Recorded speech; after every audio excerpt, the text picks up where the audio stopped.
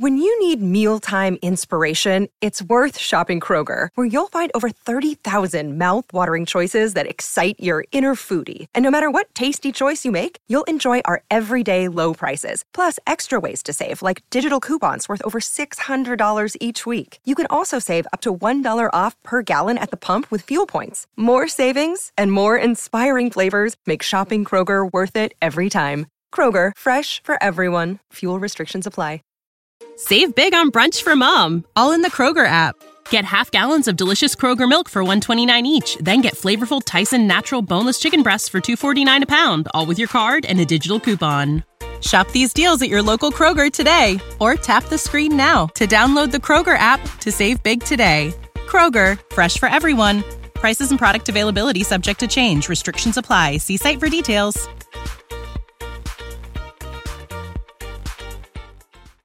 Hey everyone, Matt Lieb here. This is just a quick announcement about a live podcast that's going to be happening tomorrow in Portland, Oregon.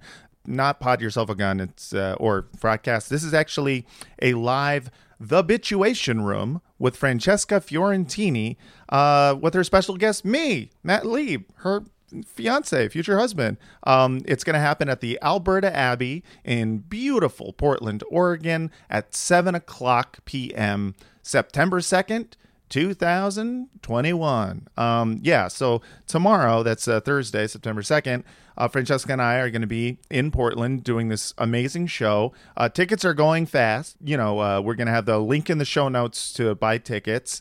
Or you can, just type in what I say, bit.ly/capital T, capital B, capital R, capital P, Ortland. That's Portland with a capital. It's case sensitive, so you got to, capital T, capital B, capital R, capital P, Ortland. So go ahead, get your tickets right now. Vax cards and masks are required because we still got, a global pandemic going. But it's going to be a great time. There's other special guests. We're going to talk politics. We're going to talk that weird Eric Clapton song that came out.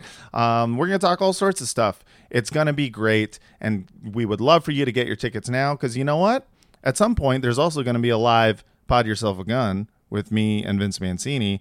And, if you want that to happen, this has also got to happen. So this got to go well. We got to prove to the world that live podcasts are good. The point is, please get your tickets now. It's going to be a lot of fun. And come say hi afterwards if you do show up and hang out with us, for a little bit. Not for too long. We're going to want to go to sleep eventually. All right. Without further ado, let's listen to this week's Pod Yourself a Gun.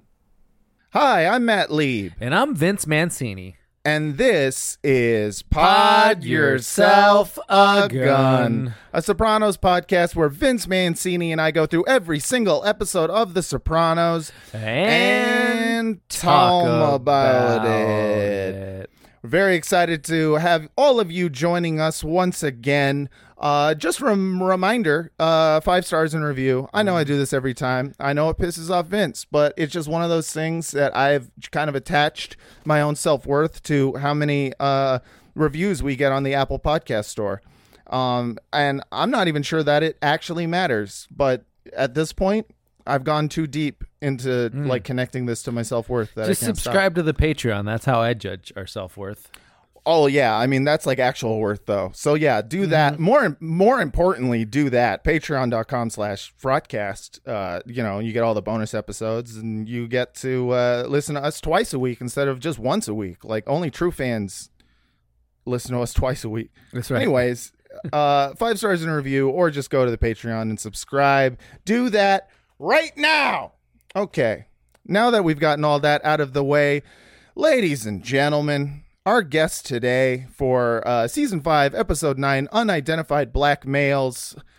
He is a wonderful podcaster. You've heard him on the Daily Zeitgeist. You've heard him on 420 Day Fiancé. And you've heard him on this podcast in a previous season. Ladies and gentlemen, put your hands together for our guest, Miles Gray. Oh, thank you so much. Thank you so much, fellas, for having me here. So stoked to have you back, man. It's been too long. Last time I did it, it was at, whose place was that at? That was at Vince's place, wasn't it? Yeah. Oh, that's damn. when Vince. Yeah, Indoor shit. Yeah, it's been a minute. What season was that? That was 2. Second? Yeah, Yeah. second season. That was back when Vince still lived in L.A. He was here for like 1 year, and then his dumb ass went and fell in love and got a wife, and now he's, And now I have Now- a pool, so everything's Dude, good. what? yeah, dude. You got a His wife, bro? Yeah, he got a right. wife. That's sick, dude. I Yeah. guess. But you got a pool too, so that's cool. Wait, where do you Alright. live right now? Where are you? Fresno. Oh, shit. Okay. Yeah, That's he's You right. already a meant that. That's where all he's a hometown hero, dude. That's where all the He big just- wops live. Fresno. Yeah, It's you, a got, you got that lifted truck too with the Blue Lives Matter. That's right. Yeah. Yeah, I have a hat that says "Come and Take It" and a grunt style T-shirt. It's great. Yeah, you got the Calvin pissing on CRT for critical race theory. That's right. Exactly. Yeah. Calvin hates that. Yeah, But no, fucking- this is I'm fucking stoked to be here. I can't stop fucking talking about The Sopranos ever in my life. It's impossible to not talk about it. Number one, because it's a great show, and number two, Yeah. because it seems like everyone all at the same time started watching or rewatching The Sopranos on the internet, and we Right. started this podcast with kind of just like, it's a good show, The Sopranos. Right. Let's just do a series about that, and I like to think that we inspired a generation of posters. Yeah, we You know? really are the voice of our generation. Absolutely. as Lena Dunham said on It's Girls. the butterfly effect. It's us. Yeah. Mhm. You guys start a podcast, and then boom, we're right back here. It's the top of mind show all the time. Exactly. I see it. It's the butterfly effect. We start a podcast about The Sopranos, and then one thing leads to another, and a baby hangs himself in the womb. I'm sorry, did you guys ever see the butterfly effect alternate Ashton ending? No, I didn't see the movie at all. Oh, there's That's an Ashton alternate. Kutcher? Yeah, the Ashton Kutcher movie. There's an alternate ending to it that they cut, and it's only available on the DVD. He literally, the movie is, he's just trying to make it so that his girlfriend, the woman he loves, is either doesn't die or doesn't have a terrible life. And by the end, he realizes the only way to do it is if he never lived. So in the womb, he goes back in time to when he's a baby in the womb, and he hangs himself with his umbilical cord. That's real. Are you That's fucking real. serious? 100% serious. Holy I thought- shit! How do you even rationalize that you have this dexterity or intellect in the womb to fucking do that? Yeah, I mean, I guess when he goes back in time to be different versions of himself, Be an adult still. Yeah, knowledge. Maybe his brain stays knowing stuff, so that as a baby he's like, oh, I could figure this out easily. I thought I mean, you were just- going to say yeah. that it ended with the plane crashing into the World Trade Center on 9/11, like that. It should have. Remember that one Robert Pattinson movie where it was like Oh, a yeah. rom-com with him and the Yeah. annoying chick from Lost, and then all of a sudden, at the end, it's smash cut to 9/11. Yeah, surprise 9/11 endings were. I think that was my favorite era in filmmaking. Remember Yeah. me? That movie. Yeah, yeah. Isn't it the thing is she's writing the date on the chalkboard? Yes. Too? It's one of the reviews Oh, shit! September 11th. I remember that day. That was a bad day. Fuck, bro. I Fuck. remember we fucking drove down Ventura Boulevard with an American flag that Friday. They wanted to make the title "Never Forget Me," but it was a little too on the nose. Too on the nose. So they just They're said, like, "Remember Me" instead. Yeah. but let's talk about the Sopranos real quick. So Another more Miles, important thing to never forget: The Sopranos. Thank yeah, you. the best show ever made or something. Mm-hmm. So you're a big fan of the Sopranos, obviously. Oh, yeah. Is this how many rewatches do you think you've done of this show, or is this the first or second? 6, 6. All right. maybe. Yeah. Enough. So Yeah. do you Because I do it every couple of years. Because when I do it too close to each other, I start saying the lines. And I'm Yeah. like, this is just turning into some weird Disney sing along video. From when you're a kid, and it's kid karaoke. Oh yeah, no, I Yeah, love it's those. bro karaoke, where I'm watching these go fucking quiz, throws the chair, so I have to give it. I gotta space out the hits. And Yeah, what's yeah. funny is I was getting my partner into it, and we were watching it, and she was really vibing with it. and we got to like we lost momentum like 8 months ago with the show, and so I was like about to rewatch. I was like, oh, let me get back into it because I'm going to do the show in like a week, and the fucking episode was this one we left off. Oh, wow. And I was like, oh shit, okay, so it felt very, very in the universe, if that's possible. Yeah. I mean, she loved it. Shit. Way Hold to on. go. The phone just rang. God damn it. I don't know how to not make it do that. Also, Brent just entered the room. Oh, there he is. I guess Brent is going to be here. So I'll just tell you what we're 9 minutes exact. God damn it. Use use the top right of your computer where it says "Do not disturb." Okay, we're all good. So you still have not finished the show with your partner, is what you're saying? No. This is the last one she saw. Nice. So Yeah. this is perfect. This is like us trying to the reason we started this podcast was so that we could rekindle Sopranos-based relationships who had stopped in the middle of it. Every guest. Thank God. Yeah. Public service. Are you guys getting money, like a government grant for that? For the I mean, public not yet, but I mean, eventually though. yeah, we're hoping those MacArthurs take notice. I know. Yeah. Yeah. I know they gave Radiolab all that money for learning how to edit shittily, so we were hoping we could get some of that over here. Yeah, we got for, a couple not geniuses over here, Yeah. bro. You want a genius? We don't put static in our show, so how about that?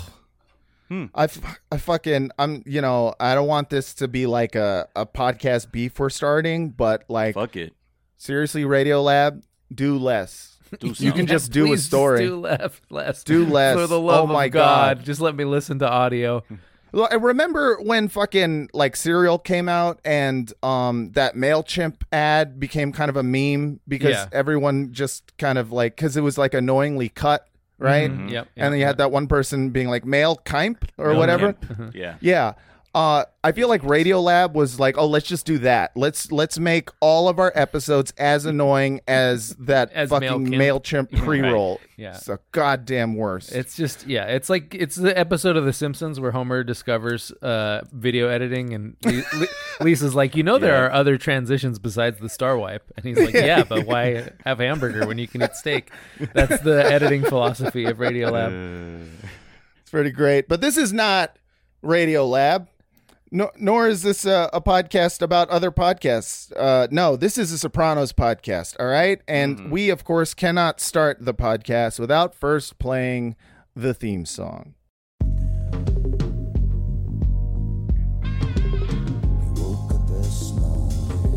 Pod.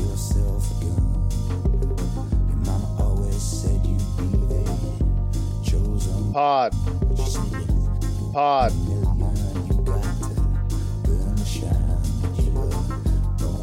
Podcast.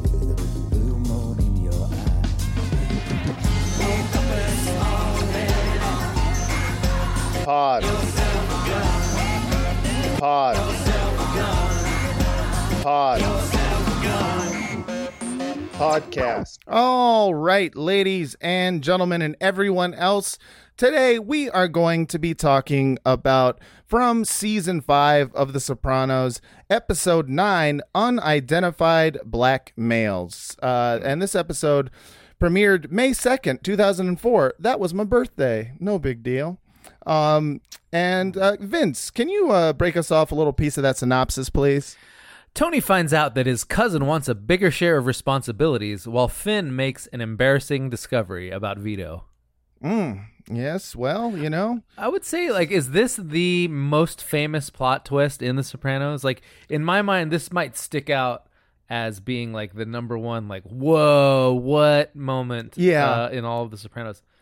I mean, it blew my mind. I remember at the time it was just the reveal of Vito being gay was the most amazing reveal. It was like the red wedding of The Sopranos. Instead of people getting their throat slit, though, it was just Vito sucking some dude's cock. Yeah, and doing it well. Yeah. The security guard was like, yo, Look it up, bro. Like, what the fuck? Fucking security guard. He couldn't. Shoes are about to blow off. His hat shoots through the top of the sunroof. His eyeballs just stick out like a cartoon. Yeah. And Vito's like, hey, you know, I got the gift. I thought that was kind of weak of the security guard. He could have been like, hey, Vito, like, just keep your head down there for like 2 more seconds. But Yeah, he didn't. yeah. He blew it. Instead, he was like, "Hey, Vito, check out this fucking asshole." It's like, oh god. Hey, you heard of privacy, bro? Yeah.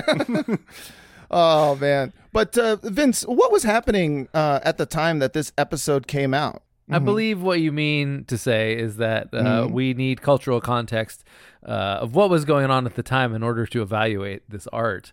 And That's right. You know, for that, we have a segment we like to call the Remember When Machine. Walk, daddy, daddy, bop, bop, shoe bop. Remember then.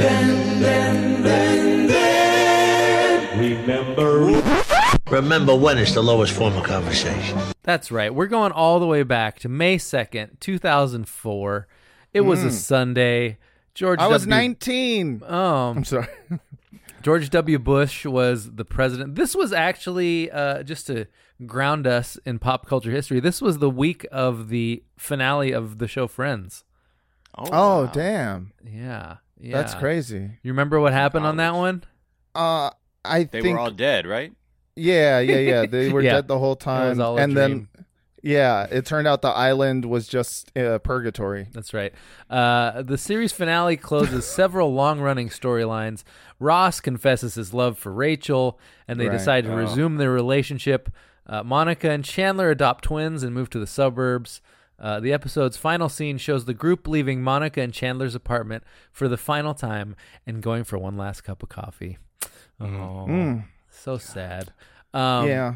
I never really watched Friends, and I feel like I don't know, I feel like weirdly grateful about the fact that Friends really doesn't have much of like it's not incredibly memeified online. Yeah.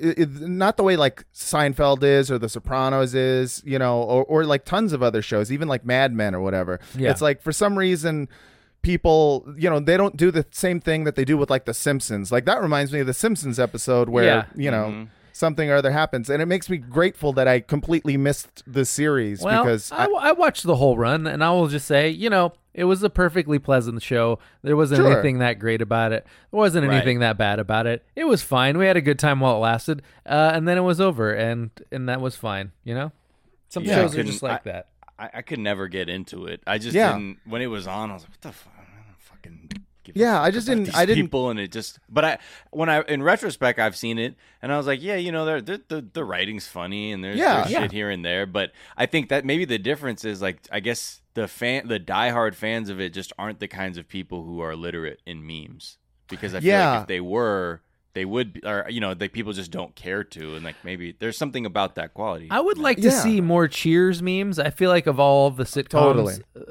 to go back and watch, Cheers holds up almost better than just about any like 3-camera sitcom. Oh, really? Yeah, Cheers is like still solid in a way that like Friends isn't, and you know most 3-camera sitcoms are not. So we got Wall Street Chicanery, we got Israel News, and then we have this article from the New York Post. Yes. Too much of a good thing, an up-to-the-minute look at the Olsens and the sexy secrets behind their new movie. Fuck. You see a lot of Mary-Kate and Ashley Olsen in New York Minute. There's the scene in which Jared Padalecki, who plays Mary-Kate's boyfriend, walks in on the girls dressed in nothing but bathrobes and towels. You ready to get paladecked down? I'm sorry. But then there are the parts you don't see or hear, such as Padalecki's original response. "Oh ho ho, twins," he leered. But the line got cut after the first test screening, as did another of his body quips. "Hey, I like a double mint party as much as anyone." Jesus. That's Mary All right. Kate and Ashley he's talking about. Not that long ago, they were kindergartners sharing the role of Michelle Tanner on ABC's Full House. But Yeah, little girls grow up, and as the Olsen twins approach their 18th birthday on June 13th, Oh, they were not yet 18. they've Fuck. emerged as, well, let's just say it, sex symbols. As people grow, they change, says Mary Kate. We're not here to be sexy, but we're here to be who we are.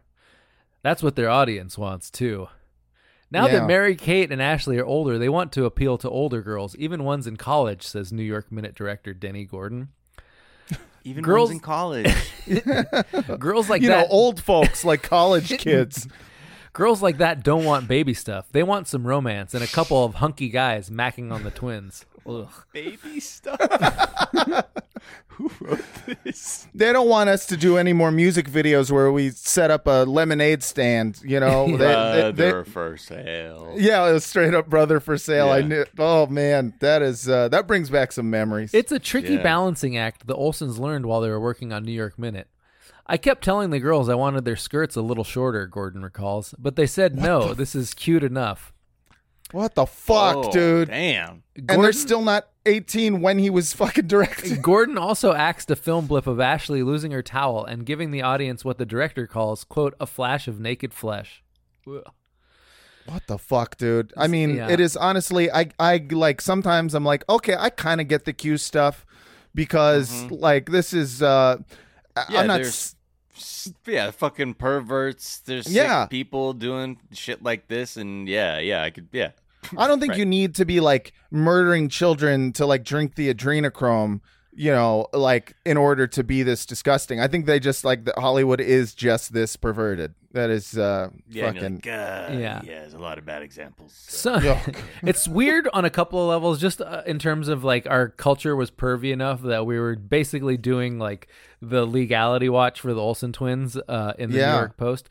But also, I've always found the Olsen twins like kind of gross. That's just me. Maybe I went to school with them. maybe their grossness came later. I don't know. Did you say Yeah. you went to school with them? Yeah, they went to my same kindergarten through 8th grade. Damn. Oh no way! Yeah, and they were Where? never there. They were never there in Yeah, North of course. Hollywood. Shocking. Damn, Yeah, that's North that's- Hollywood. They were never. They kind of, they had their eye on your boy. You know what I mean? Oh, Junior for high. real? Yeah. Yeah. You know? Did you ask one of but, them out to like an eighth grade dance? the homegirl Madison was like, "Yo, Ashley's like wants to dance with you," and I'm like, "Yeah, we'll see." But at the time, like they were, when you're like 13. Yeah. Kids who like is like babies on TV, like Right. they're kind of just like, oh yeah, like you all are just the Olsen twins. Yeah, It they wasn't stay babies. right. Rather than Well- like the new girl who got really long hair. I feel like Right. at certain Oh, who's she? at a certain point they turned into like weird like boho goblins. I don't know, like what I don't know. I remember I had a joke back in the day about how they dress like the mic stand at an Aerosmith concert where it's just like a little twig with a bunch of like scarves kind of like billowing off of it with smoke coming out the top. Yeah, they have like resting cocaine face too. Where it's like Yeah. it's not that they particularly I'm not saying that they're like anorexic or anything like that. It's just but the look on their face is like a clenched jaw and a really wide eye, and you're just like, So anyway, but like this article is really interesting because I just read you like the first part. This thing has got to be like 5,000 words about the What? fucking Olsen twins. Like they go into detail about like the guy who wrote the rap song for the soundtrack of New York Minute and like the input that the Olsen twins had into the rap song. More gangsta was the exact quote the LA rapper Dwayne Tez Morgan heard after Mary Kate and Ashley listened to his first draft of Bling. Needless to say, Tez was surprised. We were tripping. Like Mary Kate and Ashley want some more bottom? 18 hours later, they got it. Bling, bling, honeys, just keep it coming, Tez raps on the final version. Don't you know that you're rolling with me? Move in with your body stacking. You need to be in my passenger seat. Let's ride out in my Coupe de Ville. Just believe that you're coming with me. Cool. is he talking about fucking the twin? Like I don't know. It's weird. I didn't even know. Such trash. The odds thing. was weird, man. Yeah. Super weird. I was I'm like, so that was my glad. first year out of high school and shit. Yeah. Oh my god, I was a fucking wreck. 2004. Jesus Christ, dude. I mean, I just hope the Olsen twins are okay now. I hope they don't blame themselves for the death of Heath Ledger, even though that I'm sure they were involved. Yeah, man. Yeah. Hope they're all right. Yeah. Top movies: Mean Girls, Man on Fire, 13 going on 30, Laws of Attraction. Top pop song was "Yeah" by Usher and Lil Jon. Top rock song is still Cold Hard Bitch by Jet. I have one slight correction to make on that. I keep describing Cold Hard Bitch as the one that has the drum beat from Lust for Live. No, that's not it. actually that's Are You Gonna Be My Girl? Right. Dun, dun, dun, dun, dun, dun, dun. Cold Hard Bitch is the one. Dun, dun, dun, dun, dun, dun, dun, dun, dun, dun, which is actually a better song, but just wanted to make sure that people know that I know the difference. Well, we've been getting a lot of letters. Yeah. All right. So that is a Remember When machine, and now we're going to get into the episode. Vince, you read a great synopsis that we got from IMDb. Of course, as you know, and I'm not sure if I don't think I was doing this back in the second season when you were on, Miles, but I always have my own version of the episode synopsis that I call the Bada B stories. And so here is my Bada B stories for you all. A lot of auto-tune on this one, guys, so just prepare.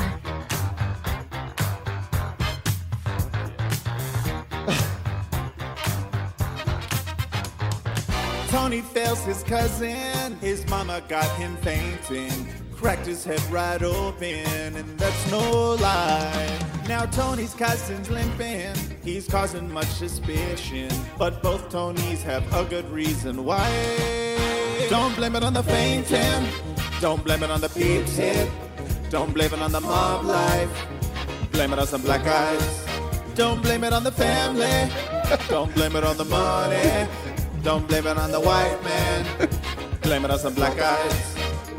Lil Paulie makes a gay joke to Eugene Pontecorvo. He smashes a bottle through his teeth. Phineas is unemployed. He won't work at McDonald's. He won't take a job away from a minority.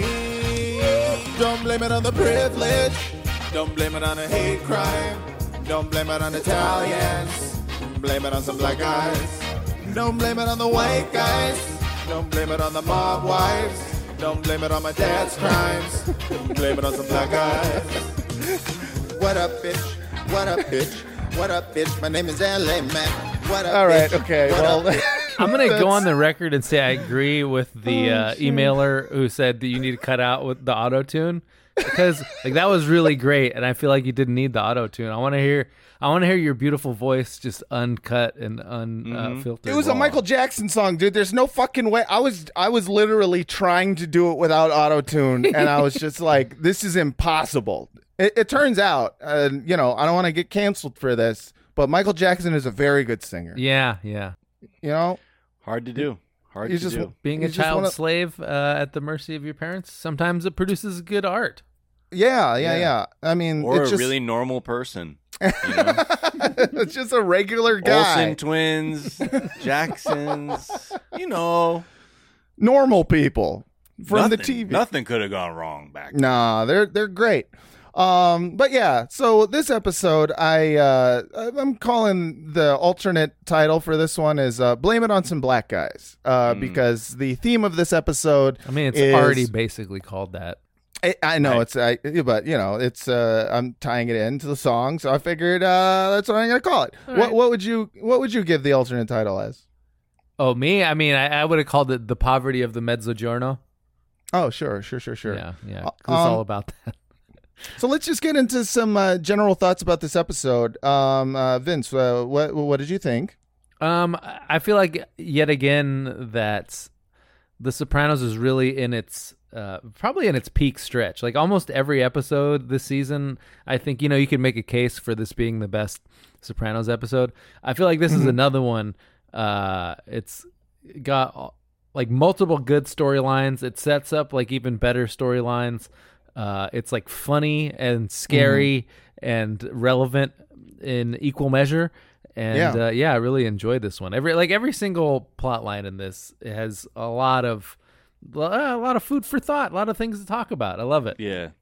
It's doing like all the best things the show does, where like there's some good laughs, there's like good like what the fuck moments, there's you know, a little bit of screaming, a little bit of love. You know, just it just does everything really well. So I especially liked the Finn storyline, obviously, because like in the Finn storyline, you can basically like see the roots of like the slave trade and like capitalism as a whole, which is basically, you know, you start out with these good intentions where he wants to help people, he wants to be a dentist or whatever, but as soon as push comes to shove and he's not living as high on the hog as all his buddies, he's like, all right, what do I got to do? I got to go, you know, I got to cut corners and try and get a job. So he gets his no-show job at the construction site. And what happens at the construction site is that big fight, which, you know, he's initially horrified by. Fucking vomiting. Straight up vomiting. So shook. Straight up vomiting. But, like, the speed with which you learn to, like, disregard the suffering of other humans when you have a little money in your pocket, that's basically the arc there, where it's like, okay, you know, this is pretty horrifying. But on the other hand... my pockets aren't empty anymore. And, you know, I guess we got the good donuts today. Yeah, right. Exactly. Fuck it. Yeah. Like, you have to weigh, you know, the pros and cons of any job. Like, some jobs, it's like, yes, some people get blinded by, you know, getting a beer bottle thrown in their face for doing a homophobic joke. Mm-hmm. But the donuts are really good. Right. And well, it's also like sort of the whole grifter mentality, or the, you know, any sort of predatory job mentality, you know, like it's kind of the kind of thing that some guy who works in like a boiler room or, you know, doing multi-level marketing would think, which is that, you know, he's initially sort of horrified by this entire culture, but then that quickly shifts into, well, as long as this kind of predatory shit is just going on, I guess I'd rather be on the team that's doing it as opposed to the team that's getting preyed upon. Like you pretty much quickly go into like, well, you know, at least I'll be on the winning team in this whole arrangement. Right. Yeah, it's not happening to me. You know, up until a point when he thinks it will, after he discovers Vito's dirty little secret. But let's start with the opening scene. We got Tony B and Tony S watching baseball outside, which you know, Vince. You've already explained is I don't get your guys' thing about not watching TV outside. Well, it's wheeling a whole ass TV outside. I didn't have an extra TV to like. There was like a TV in the house, so taking it outside was like, why the fuck aren't you taking it outside? I just never seen that. I've never seen someone like that. Reminds me of like movies that are like set in the 60s where everyone's listening to baseball on a transistor radio. Like that, I understand. But like wheeling the TV out, that just seems I don't know. That did seem like prison influenced, where you know, what's his name? Tony B's a little used to, you know, having like just a little plug-in set that you cart around places, and you can put it outside while you eat your nachos. Totally. I mean, those nachos. I wish they did a better shot of the nachos. Me too. Yeah, I'm kind of curious because the description sounded nice. Yeah, straight up called them super nachos, didn't he? Yeah. Didn't he? They weren't just nachos. Yeah, I want to know what makes them super. Like, is there some gabagool on those nachos? Oh my god, gabagool nachos! Fuck, dude. Oh my god, a prosciutto on there. Yeah, prosciutto. I mean, there's actually a whole nationwide Italian meat recall going on right now, which is very sad. Salmonella, right? Yeah. And I don't know what to do because I just got some prosciutto and salami. Don't you waste that prosciutto. I think I'm gonna eat it. Yeah. I think just like spray it with Lysol before and just wipe it off. Get some exactly ivermectin and yes. Wrap it up. Some ivermectin on there. Yeah, dude. I mean, fucking. I'll call it a bone ivermectin. All right, I'm done. Oh, yo, with super nachos, like the Italian style, it would be like burrata, yeah, and like you know crostini, but just so much that it's like nacho style, and then the cold cuts on there. Ooh, that sounds amazing. Yeah, I like that. Like a holy shit, sort of like a panzanella kind of situation. But you make it somehow. You take the little, you know, like a dried meat, like slices of bread or ciabatta or something. Yeah, roast toasted ciabatta as your chips. Yeah, loaded panzanella. God. Fucking My God. Let's Make do that, it. All right. bro. We should do that. at some point because that Okay. sounds amazing. Thank you. Meanwhile, I mean, Tony B in this scene is talking about a crazy Rasta fuck who's making grilled cheese on the radiator. And, that doesn't sound nearly as good, but I'd try anything. I'd eat that too. It sounded pretty good. Yeah, Between the I two mean, newspapers, yeah. Yeah. I But mean, I don't know why he was like this crazy Rasta fuck. Like it's crazy. Like Yeah, what are you right. talking? Is it the cooking style? Because that's what it sounds like. Although I get that you're in on the inside, so maybe he really did some wild shit. But it's like, well, let's. Hear call me it- now. Come and as get he's- me grilled cheese. As he's grilling the cheese, just weirdo. He was like, "This guy's crazy," but makes a hell of a grilled cheese. Oh, it's so good though. Yeah, I mean, I won't make no subpar cheesesteak. No. And you're like, whoa, okay, Him come and teeth me grilled cheese. that was Irish. get lined up. Oh, it's just me eating grilled cheese over here in Jamaica. Hoity-toity-toy. Getting a little bit of extra potatoes. That's All the right. rival grilled cheese guy in jail. Just the Irish man. And it's like, yeah, it's kind of hectic. Yeah. There's some grilled cheese wars happening in this fucking cell block. It's worse not than the good. violence. Worse than the Yeah, violence. honestly, worse than the violence. Tony Soprano sees Tony B's foot and asks him, "Hey, what happened to that?" And he blames it on two black guys who jumped him outside of a bar. Which, Typical black yeah. stuff, just stomping on your feet. yeah, and they're Hey, get over here, homie. yeah. Foot up. You know how it is, bro. Fighting with them. You know how like black people are always getting in fights with people and just hitting your foot. Yeah. He That's probably just- tried to throw a karate kick and he hit his big gold medallion. He was wearing a big clock around his neck, like Yeah. Flavor Flav. and Yeah, he was just fighting Flavor That's Flav. the It's- story. Like, really? Wait, what? Okay, so you're fighting a guy with a big, solid gold. Yeah, and then you know how it is. Yeah, Tony how would it is. absolutely be like, "Yeah, that sounds reasonable." Like all of these guys, they I think. mean, Christopher's gotten away with some lazy lies too, so Oh, yeah. it feels like about on the same level. And it's funny because like none of them actually are. They all seem to have no. They believe in the racist lies so much, and they use them so often that they themselves can be suckered by them, which is the weirdest Yeah. thing. Like the fact that They Tony like would irony just go. poisoned themselves, basically. They did. you know. They did. Right. Because, like, they know they make up stuff all the time. Any violence that they do, they immediately, is like, if anyone asks, black people did it. Everyone believes it if it's Right. black people.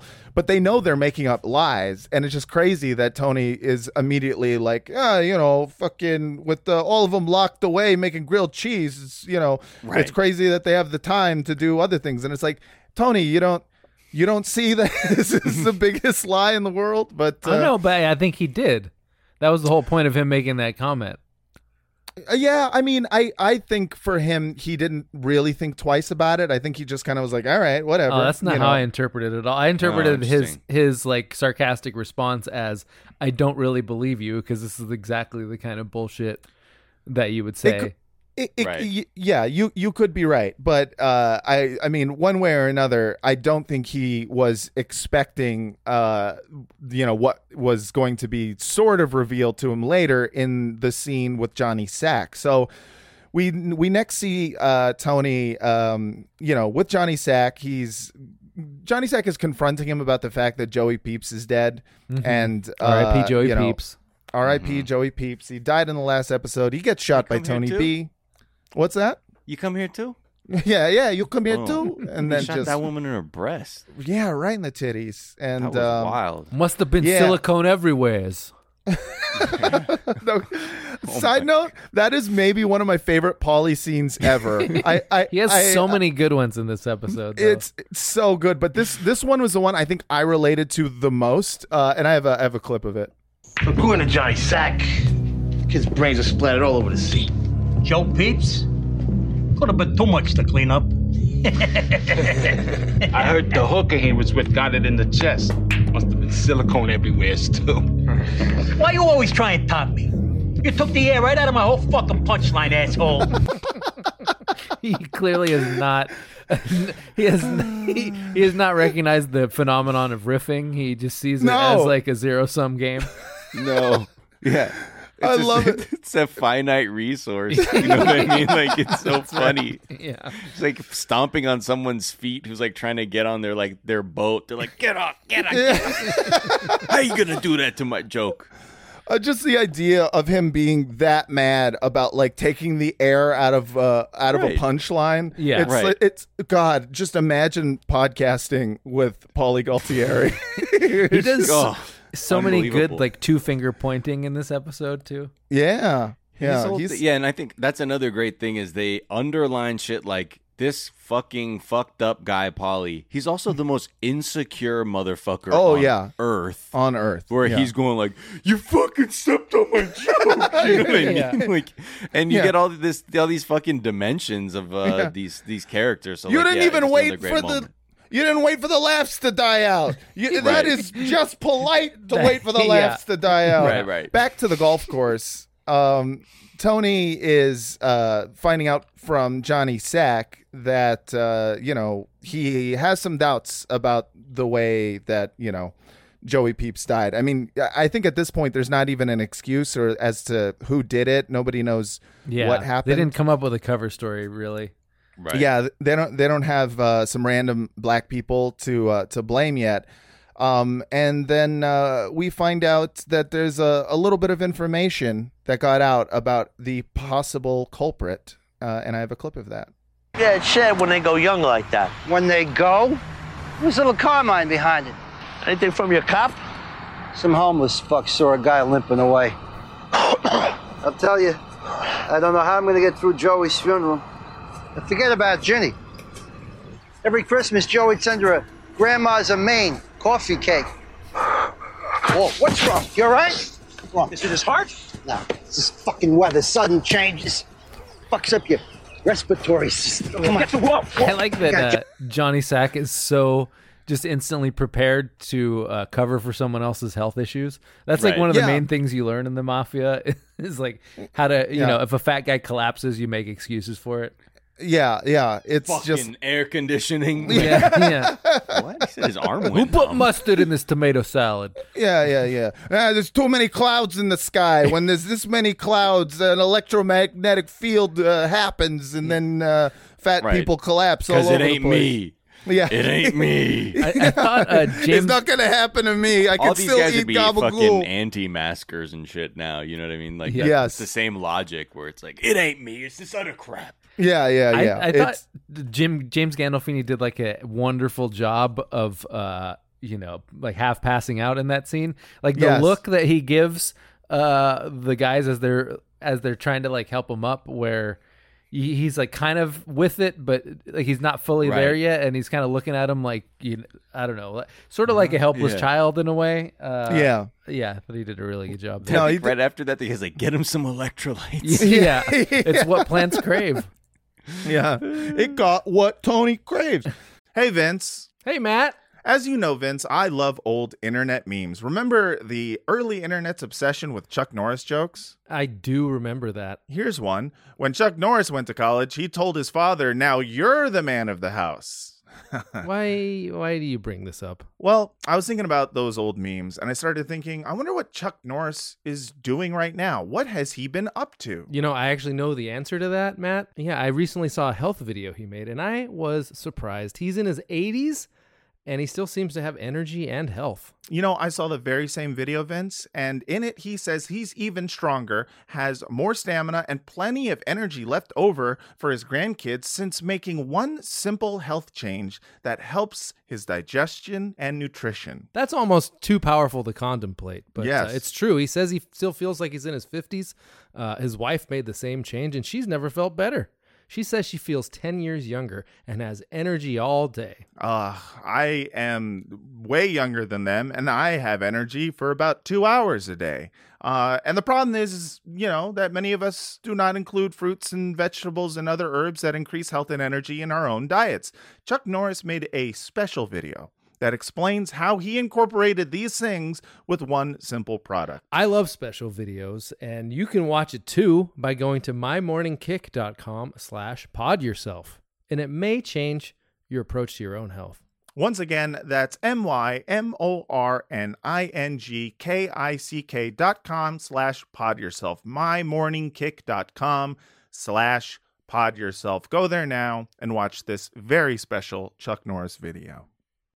When you need mealtime inspiration, it's worth shopping Kroger, where you'll find over 30,000 mouth-watering choices that excite your inner foodie. And no matter what tasty choice you make, you'll enjoy our everyday low prices, plus extra ways to save, like digital coupons worth over $600 each week. You can also save up to $1 off per gallon at the pump with fuel points. More savings and more inspiring flavors make shopping Kroger worth it every time. Kroger, fresh for everyone. Fuel restrictions apply.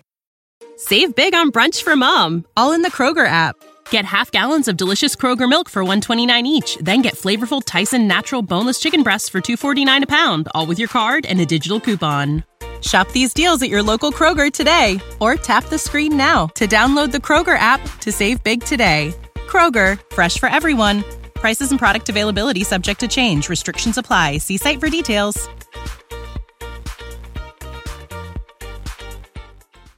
But yeah, Tony is passing out because that's the moment where he's putting the pieces together and he's realizing that his cousin Tony B definitely did that shit. So fucking, the New York kind of like Sack v. Lil Carmine Wars is, I think, a fantastic storyline in this episode. Starting obviously with the death of Joey Peeps, but then going into Angelo worrying about how they really shouldn't have hit Joey Peeps. There's a scene with the amazing Lil Carmine, who is just he's just a malapropism like gold mine. Yeah. And this it was like great because they didn't even really have him do malapropisms. It's more he does like cop speak, or he does like the corporate version of cop speak, where he's trying to sound way smarter than he clearly is, and ends up saying absolutely nothing. Right. Yeah. And I have a clip of the scene with Lil Carmine. The point I'm trying to illustrate is that, of course, no one wants all-out conflict. But historically, historical changes have come out of war. We could have had a sit down. This isn't the UN, Angelo. I won't let what happened to my father happen to me. God forgive me, but you may be a stronger man than your dad was. The fundamental question is, will I be as effective as a boss like my dad was? And I will be. Even more so, but until I am, it's going to be hard to verify that I think I'll be more effective. So good. It's like when a cop is like, well, we ascertained the suspect, and I trailed with my vehicle as he went inside the edifice. And you're like, okay, buddy, you're not sounding smarter here. I promise. There still wasn't enough time for me to analyze the different permutations actively. It was like, to come to a determination. Bro, you are ordering a chicken sandwich right now. Just say what you want. Like, everything just is more confusing. All right, a numero quattro. Thanks, officer. That's all you gotta say. But yeah, fucking, like, Little Carmine is, I mean, he's really coming into his own in this season. It's just like in a show about like kind of the dumbest guys you've ever met. Like him being like the dumbest in that show is it makes him on par for like maybe dumbest character in television history. He's just like his level of attempting to sound like an intellectual. It's funny to me because I think it also mirrors a little bit of like Finn and Meadow. Yes, exactly. In terms of like for these guys, just trying to sound smart is the same as, having any intellect or insight,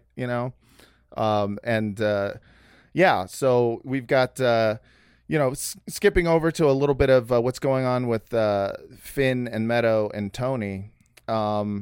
This is the episode where we see, I think, probably the best written college relationship fights that I've ever seen. Yeah. I don't know if Right. Were you guys in these kinds of relationships when you were younger? Yeah, where everybody's like afraid to say something, and it's just like this would end if one of you would just make any kind of decision here, or I was in one where it's like, you think I'm stupid because I believe in God? Like, and I was like, yeah. Fuck. Yeah. And they're like Ralph's parking lot, like buying Malibu rum and like a fucking box of tuna helper. Dude, the weirdest shit. Oh my God. Yeah. I mean, it just. I think the thing that resonated with me is when you're like 22 or 23 and like everybody's like career and life plans are completely unformed, and like you can kind of go in any direction, but then you add another person to that mix, and like whatever like life plan you make is going to offend the other person somehow, or is it where he's like, maybe I should be a photographer, and she's like, oh, what, like I'm not good enough for you, right? Or like I didn't go on my junior year study abroad because I cared about this relationship so much. Like all of your life plans are basically wrapped up in this like clearly doomed relationship. But where both of you, your thought is like deep inside, your thought is, I don't want to do this. I don't want to do this relationship. I don't want to be here. Fuck. And I don't know how to communicate anything. I don't know how to communicate. I'm so afraid. Not even to myself. Hurting you. Yeah. Yes. It's like the just feeling stuck as a 19-year-old in a relationship is the funniest thing. As someone who's in his 30s now, I'm just like, man, I could have gotten out so many times. Yeah. But I was just like, the door I don't was know what wide happens. open. Yeah. Yeah. What are you gonna do? Leave? Yeah. No. You can come if you want. Yeah. Right. What did I say? Wanting it to work in something where you just do not want it to. It's right. It is, and then rather than actually being able to say, no, I don't want to be in a relationship, you're like, okay, so how do I just fuck this up to make them? Yes. Yeah, it's like you can't. Yeah, it's like your self-image as a good person is somehow. It's shattered by you saying that you don't want to be in a relationship anymore, even though you clearly don't. So you just keep struggling on. Right. Yeah. Yeah, it is so weird. It is absolutely, though, about your self-image as a good person. And that is definitely what's going on between these two. We've got this fucking amazing scene where Finn is talking about, they're living in this like fucking hot ass apartment with a shitty AC in New York. And I will say, like, nothing stresses a relationship. As someone who was in a relationship sharing a terrible apartment in New York, boy, yeah, that's when square footage really comes in handy. Right. Yeah, I can imagine. But yeah, I mean, these guys are the things that they are arguing about and not making decisions over are fantastic. Finn just doesn't want to get a job doing anything that he thinks is beneath him. Yep. And immediately just blames it on, he does like the liberal version of what all of these gangsters are doing. He blames it on minorities as to why he doesn't want to get a job at McDonald's. Right. These McJobs out there. But it's the altruistic version. What'd the lady at student placement say? I never went down there. Why didn't you? This economy, hello. I mean, even the crappiest McJobs aren't there. Besides, I wouldn't want to take away a job a minority could have. Blame it on some black guys. I mean, maybe I should go back out. I can work as a PA for Josh's dad. Is that what you want? No. I gave up junior year abroad. I'm sorry. No. Well, he just immediately defensive. No. Why would you think I want that? Yeah. So we could be together. I know, and I want to stay here.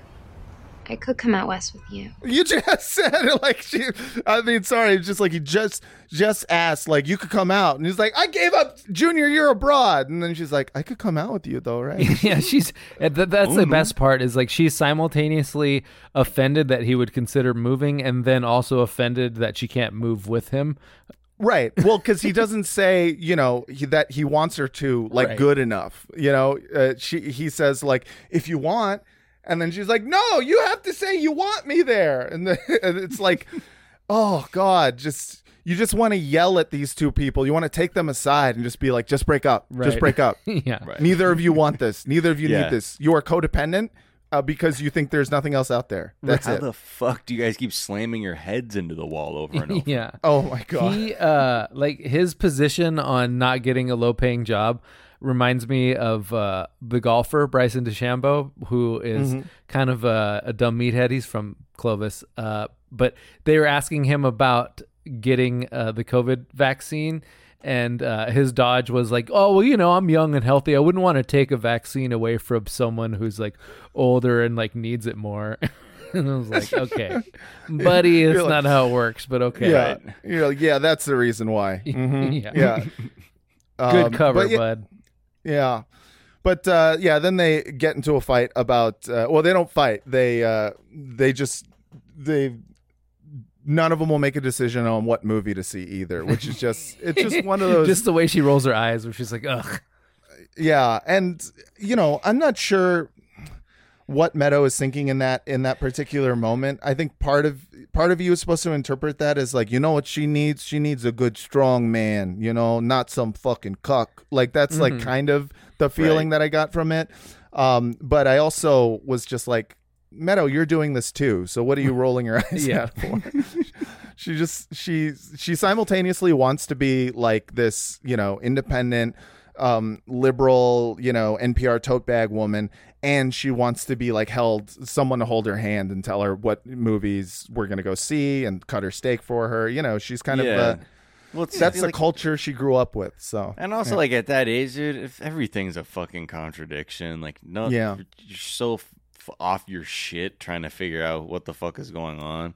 Yeah. And yeah. God, yeah. My favorite, I mean, my favorite thing about the way they fight is that he's like, it's like 3 a.m. I can't fight anymore, and she's like, no, we have to resolve this. And it's, yeah. Oh, that- yeah. That's one of the How can you greatest go to scenes. sleep when we're going through this? Yeah. Like, like, oh my god, I've it's been fucking there. 3. Are you fucking serious? And we keep Oh. talking in circles. Oh, I love that so much. We'll get to that scene in a second, but we got to get to Finn getting a job at a construction site, working with all these very pleasant Goombas.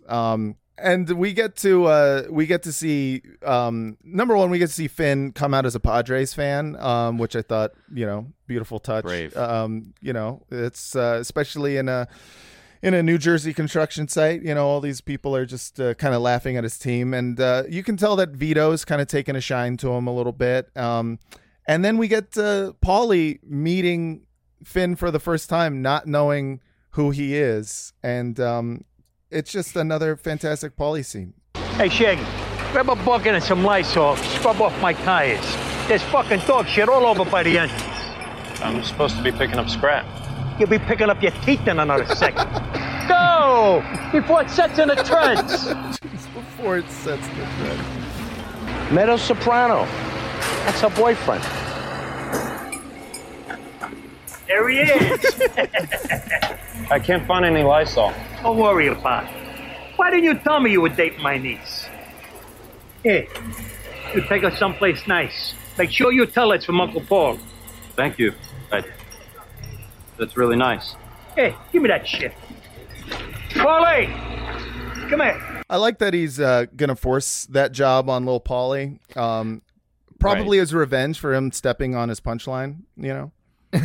Oh, Yeah. right. You never forget. You never forget about that. You never forget about that shit. I also like Yeah. that Finn has learned his lesson about when a mob guy like shoves money at you. It's like just take it, because they want Yes. you to be mutually culpable. They do not want you, like Yeah. you can have you can have the money and be in part of the circle, or you can deny yourself and immediately look like a narc in front of them all.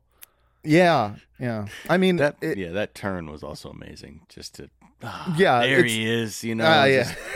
Just nothing good about him, but still, he knows he's always playing optics. Yeah, I mean, it was just like literally 3 seconds later, after telling him that he was going to knock his teeth out if he didn't clean off the doo-doo from the tires, he is just like, hey, what do you know? What do you say? There he Hey, is. little buddy. There he is, the guy who I threatened with physical violence a second ago. Like, what? Yeah, and fucking, it's just like one of my favorite things about Paulie is he's so transparent in like every transaction, because like every relationship is a transactional relationship, and like he doesn't have any like tact when it comes to that shit. No. So his immediate turn to just like, who's my new best friend? Right. It's just like, God, I fucking love that But guy. it's like Donald Trump-esque in that like the lack of any pretense is almost charming in a way. Like, most people would try to disguise that thing, but he just will have these turns and he's like, yes, all of my relationships are transactional. Everybody who does otherwise is just a phony. Right. Yeah. He's just keeping it real by immediately giving Finn money and being like, please tell Meadow that I gave money. Don't talk about the knocking your teeth out shit, yeah, right? exactly. Yeah. And here's money to say not to say that. Yeah, straight up hush money.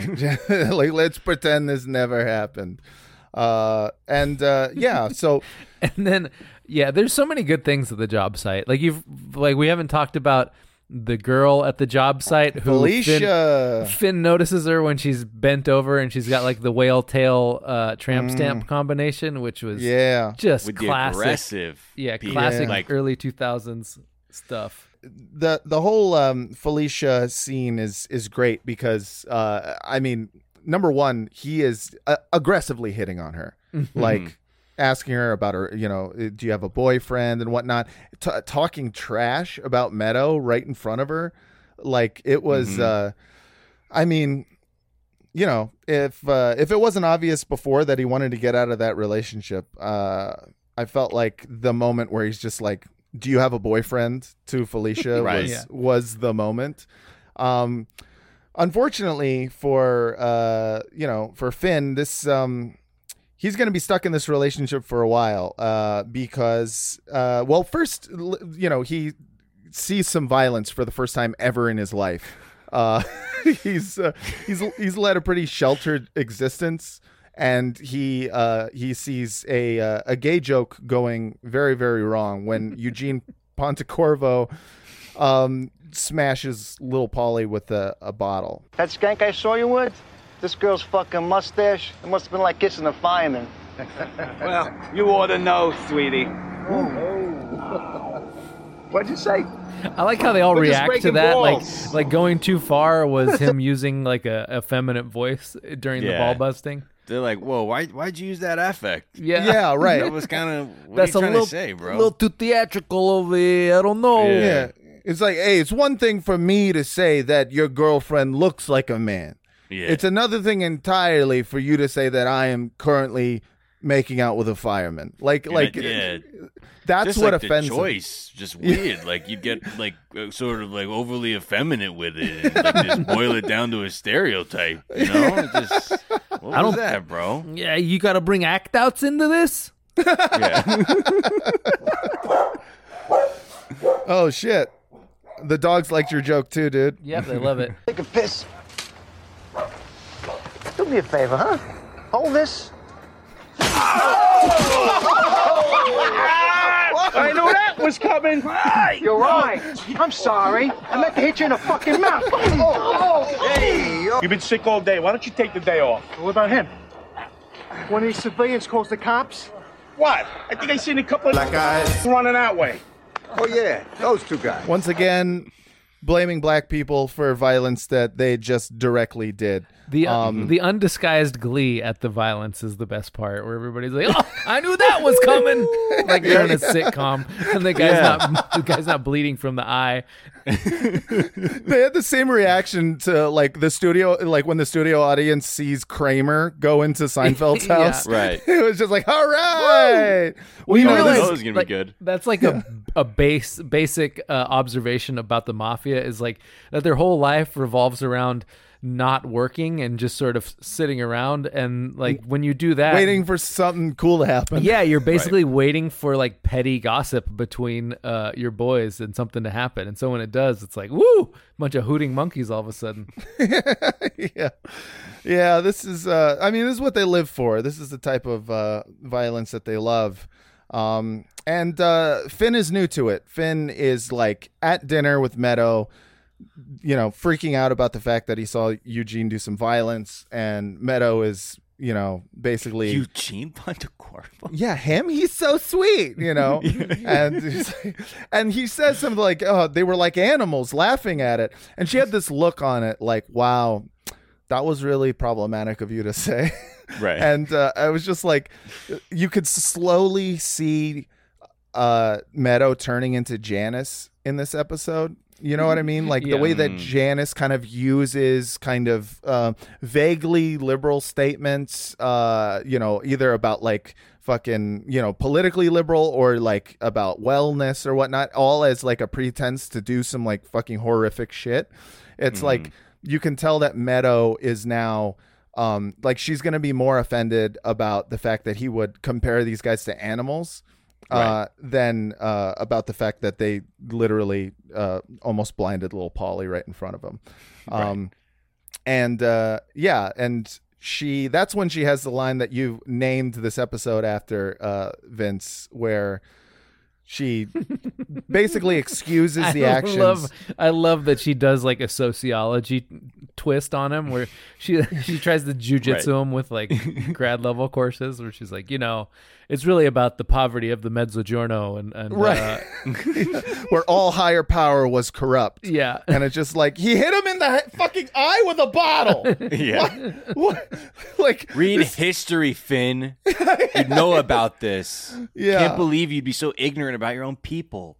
Yeah, she'd be like, if she were on Twitter, she'd be one of those people who like would just tweet like, he shouldn't have had his eyes so close to bottles, to be honest. Like that's like, that would be the tone of it. Like just this weird victim blamey bullshit. Yeah, but it couched in something like, actually, right. Actually, this is terrible for the Afghan women, and Yeah.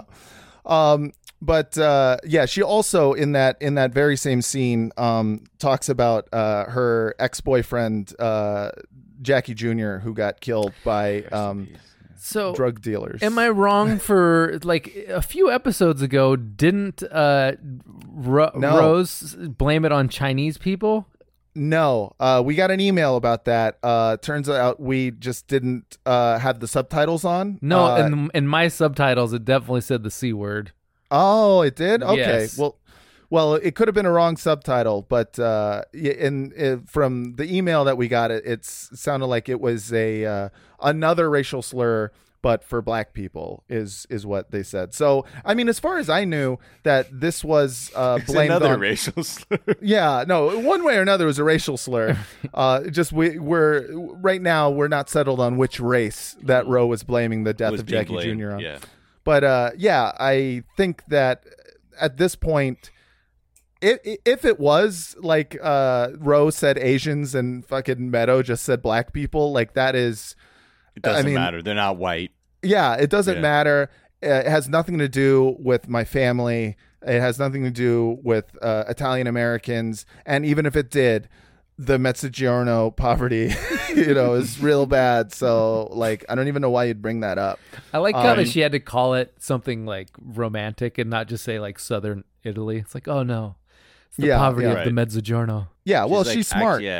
Like incels are really just victims of like hypermasculinity that were perpetrated like through the media, and like really like, whoa. Yeah. You're actually really showing your privilege by objecting to someone getting glassed with a bottle in the eye. Right. Yeah, exactly. Yeah. Like that is wow. Really classist. It's really classist for you not to see that. It's part of their culture.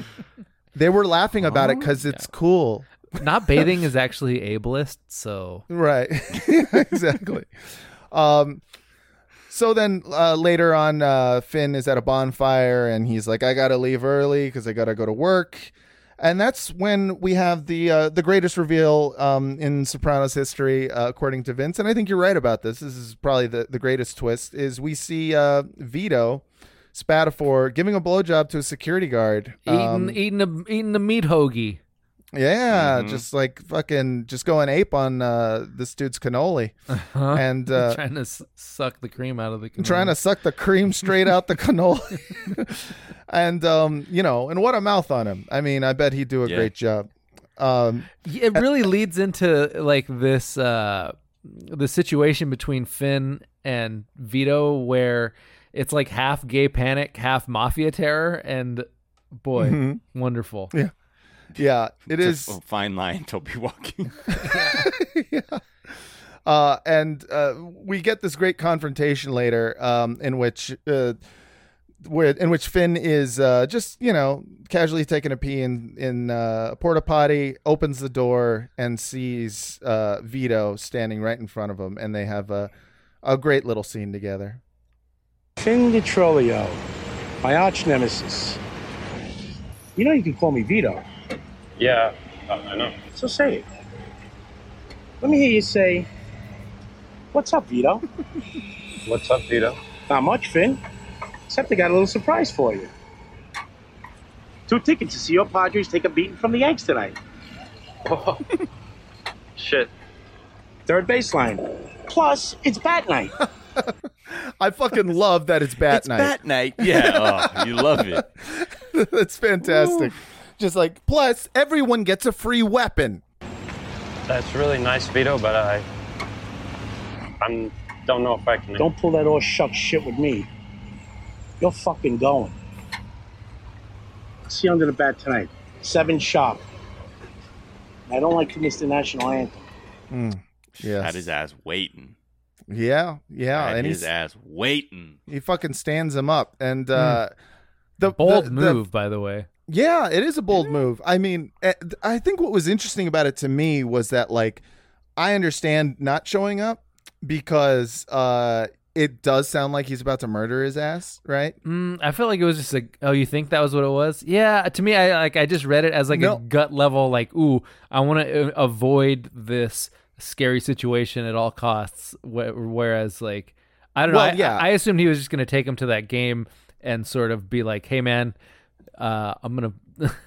I thought he was gonna take him to that game and threaten his life, but maybe you're right. Maybe he was actually planning to kill him. No, I don't think he was planning to kill him. I think that Finn thought this is all a ruse for him to fucking kill me. I'm about to get offed. Oh, that's what Finn thinks. You're saying that's what Finn's thinking. And that's what I was thinking as I was watching the show. I remember for the first time I was like, oh fuck, Finn is about to get whacked. That's crazy. And to me, the second great twist in the episode is seeing Vito standing outside of the baseball field with his tickets, like, where is he? And just getting really mad because when he looks at him and is like, like God damn it. It's like, come on, fool.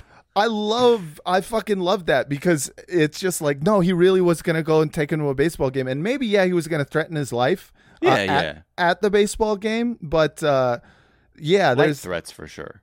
Yeah. I mean, he's definitely wouldn't have left the baseball game without like being told basically what would happen if he ever opened his mouth. But it's kind of like a weird spot, because Vito doesn't want to get outed. Right. But then Finn, you can't exactly threaten because he's with Meadow. Right. Like if he suddenly like was like, yo, Meadow, this dude threatened me, and that got to Tony, then it'd be like, well, what the fuck's going on?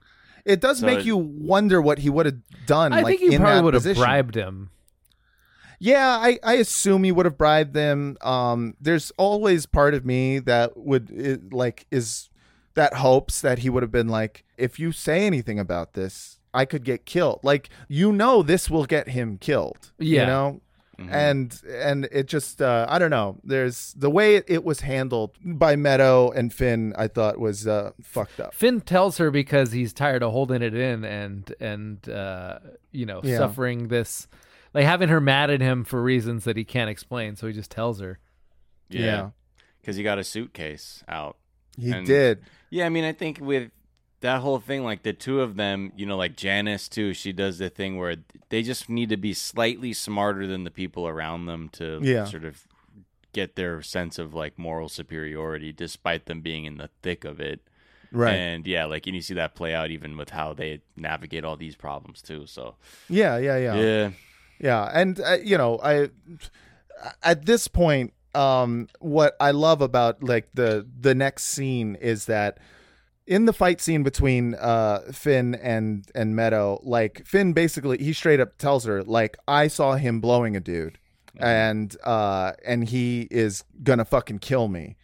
and he gets out a suitcase, and she makes it entirely about that and not at all about the fact that like, no, he actually, this is a very dangerous thing for him to have seen. Yeah. And she even like, she doesn't justify it, but she's like kind of in denial about it, where she's like, he is a married man, which I'm like, yeah, again, more, I can't believe it. Eugene? You know? Exactly. Just another version of just like, you expect her to be like, the poverty of the Mezzogiorno also made it so that some dudes like suck on each other's dicks, and it's not even gay though, you know? Like, you should really think before you speak, Finn. Yeah, unbelievable. And then they get into like just the funniest fucking fight scenes that turns into an engagement ever, and I have a clip of that. But you got out a suitcase! It's my process, okay? In the action of getting out the suitcase, I was thinking. Thinking of leaving! No. Well, yes. But I'm still here. I didn't go. Fuck you! There was no abundant intentionality in me getting out the suitcase. I could leave too, you know. My friend Hunter's in Montreal. Can we just stop fighting? You got out a suitcase! I'll put it back, okay? 2,000 years later. Mom, I'm engaged. What?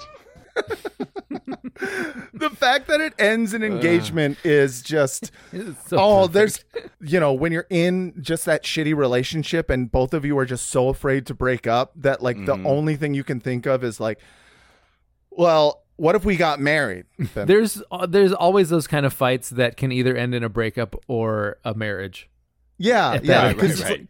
You're like, something drastic needs to happen, and I am so afraid of being alone. The only drastic thing I can do is marry you at this point. Step it up. Let's go. It's like just double down on the relationship. I feel like at least 2 of my friends' marriages have occurred this way. Yeah. Or it's like that thing where like if you're a fuck up, you like have it in your back pocket where you're like, dude, if I got to, then I'm gonna have to just fucking get engaged, man, to get through this shit. Because like that's the only thing I can do that'll be like, okay, I can forget everything else you just said. I know I wasn't cheating. That was my process. You know what I mean? And I wasn't doing with abundant intentionality, having sex with them. You know what? That just made me realize I love you. You know what? Let's get married. Will you marry me? Like, that's the kind of thinking. I feel like that hype, that sort of panicked engagement deployment work. Yeah, it really is. And it's like kind of, I don't know. It's just like, it's a God tier manipulation move where you're just like, how can you be mad at me at one of the most beautiful moments in our lives? Right. You know, it's just like, like it got her to stop fighting, and that's essentially all he really wanted. Suitcase then. Yeah, exactly. And so that was beautiful. And that's how that storyline ends. Real quick, the storyline with Carm is essentially just her trying to get a divorce from Tony, and that being relatively impossible. And he's that was interesting because that was sort of the reverse where like I feel like if Tony would have just come in the house after them having sex, she wouldn't be filing for divorce. Yeah. Yeah. I mean, you know, that it seemed like at that moment, you know, after they had just hooked up in the pool at the party last episode, and she was, I think, kind of looking forward to them like being together again a little, like maybe, I don't know, like maybe he was going to make an attempt, and just the act of him not going in the house. Yeah, to visit, embarrassing her in front of her friend. In front of Gabby, that alone was just like, I got to get the fuck out of this thing. The only reason you have anything is because of my fucking sweat. And you know every step of the way exactly how it works. But you walk around that fucking mansion in your $500 shoes and your diamond rings, and you act like butter wouldn't melt in your mouth. And you don't want it to get ugly. Too late. I want what I am entitled to. You're entitled to shit. She's ready to order. He's not without a point there. No, he's without a point. No, he's not. She knew what he was doing all along. Sure, but... Yeah, but I think she's entitled to have some kind of... she's entitled to his material Absolutely, life. but she's also, I don't know, the way that she sort of She is framing it like she frames it to where like she has no responsibility for his lifestyle, but she has been living off his proceeds for like half of her life. 100%. Yeah, for sure. But him not having a tax return in order to like get an equitable distribution of assets is like her big issue right now, and all the lawyers she's going to are like, nah, Tony already poisoned the well, and that whole storyline ends with a forensic accountant getting scared off, and her realizing that this is going to be much more difficult. Realizing, he is actually kind of good at this mafia stuff. Right. Yeah, and her, getting a call from Finn and fucking Meadow being like, we're marrying, and immediately why don't you get a job? Finn got a job. Yeah, okay. Just looking at Tony in the pool and crying. Oh, so sad. A fantastic ending. Yeah. And that's essentially the episode. Let's just real quick. We got a favorite or least favorite scene or a scene that we didn't mention, Vince? Yeah, I mean, I guess it has to be. I knew that was coming. The way they're all hooting, yeah, pretty good. What about you, Miles? Anything favorite, least favorite, something we didn't mention? Maybe like just a little. Joe Peeps, his headstone. Oh yeah. Oh yeah. At the fucking funeral, and like it's just again another brilliant Sopranos moment where it's a fucking funeral, but they somehow make it a fucking hilarious. I'm just like, what the fuck is that? Yeah, he's dyslexic. He's dyslexic. His last name's Pepperelli. Like, what does that have to do with it? It's such a sitcom joke, and the Sopranos totally makes it work. Like they pull it off so good, and just like he's dyslexic, and he's like, what the fuck does that have anything to do with talking about? Yeah. And it's just like, I don't know another way to say that, like, he's fucking stupid. Yeah. I don't know. Yeah. That, and again, just Finn puking. It's just so funny to me of like, man, you're not built for this shit at all. Yeah. He's just literally puking. And I don't mean to say, like, obviously it's traumatic for him, but there's just something funny where it's like him as the baseline again, like juxtaposed against what The Sopranos is like a normal guy would puke at the sight of how these people act. And like, I kind of like that. I almost feel like there's part of me too, though, that's like, I mean, he must have seen some violence before in his life. The fact that he's puking to me is like, it's a mixture of seeing the violence and then also like the response, like it's people laughing at the violence that really like. And realizing that that's his social circle now. Right. Yeah, that's got to be pretty frightening. My favorite scene. I think one of my favorite scenes is just the last Melfi and Tony scene where Tony finally admits what happened years ago with Tony B, where the reason that he missed the fucking hijacking was it wasn't black guys, that it was his mother made him faint. What is it, Anthony?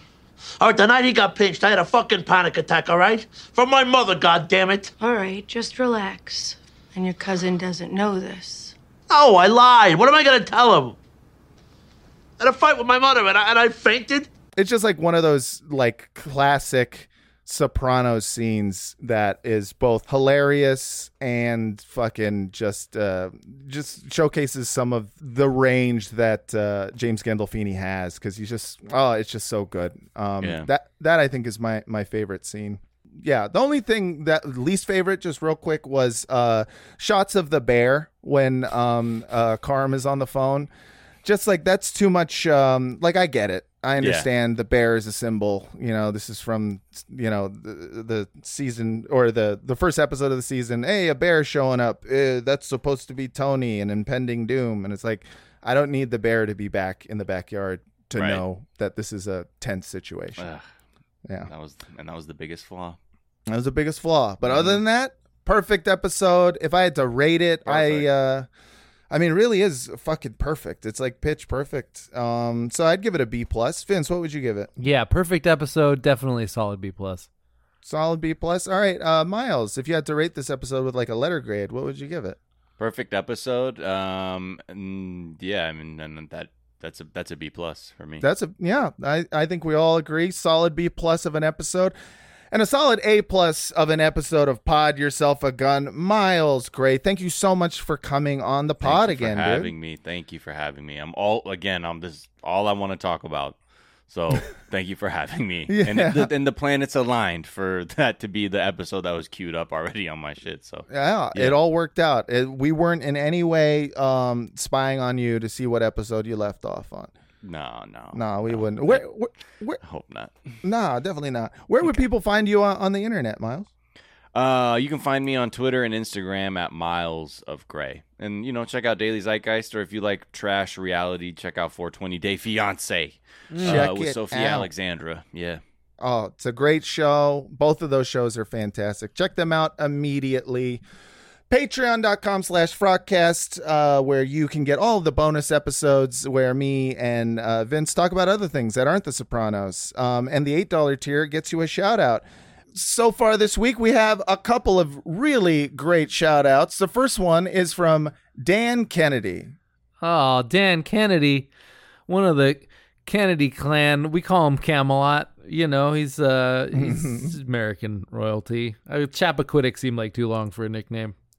Yeah, fair enough. Dan Camelot, not Chappaquiddick Kennedy. That is your nickname. And next we have Eric Wilder. Oh man. We call this guy Van Wilder. He's Ryan Reynolds in it up out there. He's not going to class. He's just dangerously hijinksy, and that's his thing. I like it. Those are perfectly good nicknames for people, worth every penny, I'm sure. Frogcast@gmail.com. Email us for all your questions, comments, and concerns. Vince, what is the Google Voice number? 415-275-0030.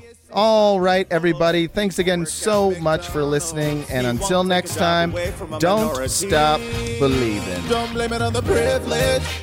Don't blame it on a hate crime. Don't blame it on Italians. Blame it on some black guys. Don't blame it on the white guys. Don't blame it on the mob wives. Don't blame it on my dad's crimes. Blame it on some black guys. What up, bitch? What up, bitch? What up, bitch? My name is L.A. Mac. What up, bitch? What up, bitch? Flap, flap, flap, flap, flap, flap, flap. Yo, yeah, bitch. What up? Fuck. Yeah, bitch. All right. Gonna freestyle a little bit. You ready for this shit? Yeah. Michael Jackson's one of the worst people I've ever seen in a movie about guys who are pedophiles. And he's one of the worst men. Oh, fuck. Okay, I can do this. All right, let's do this. Yo, Michael Jackson, he's a pedophile. And come on, I can do better than this. I know I'm good at this. All right. He's one of the worst people in the world. And fucking shit. All right.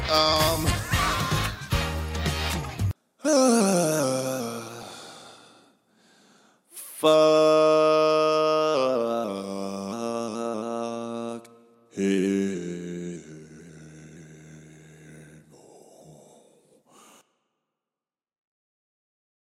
When you need mealtime inspiration, it's worth shopping Kroger, where you'll find over 30,000 mouth-watering choices that excite your inner foodie. And no matter what tasty choice you make, you'll enjoy our everyday low prices, plus extra ways to save, like digital coupons worth over $600 each week. You can also save up to $1 off per gallon at the pump with fuel points. More savings and more inspiring flavors make shopping Kroger worth it every time. Kroger, fresh for everyone. Fuel restrictions apply. Save big on brunch for mom, all in the Kroger app.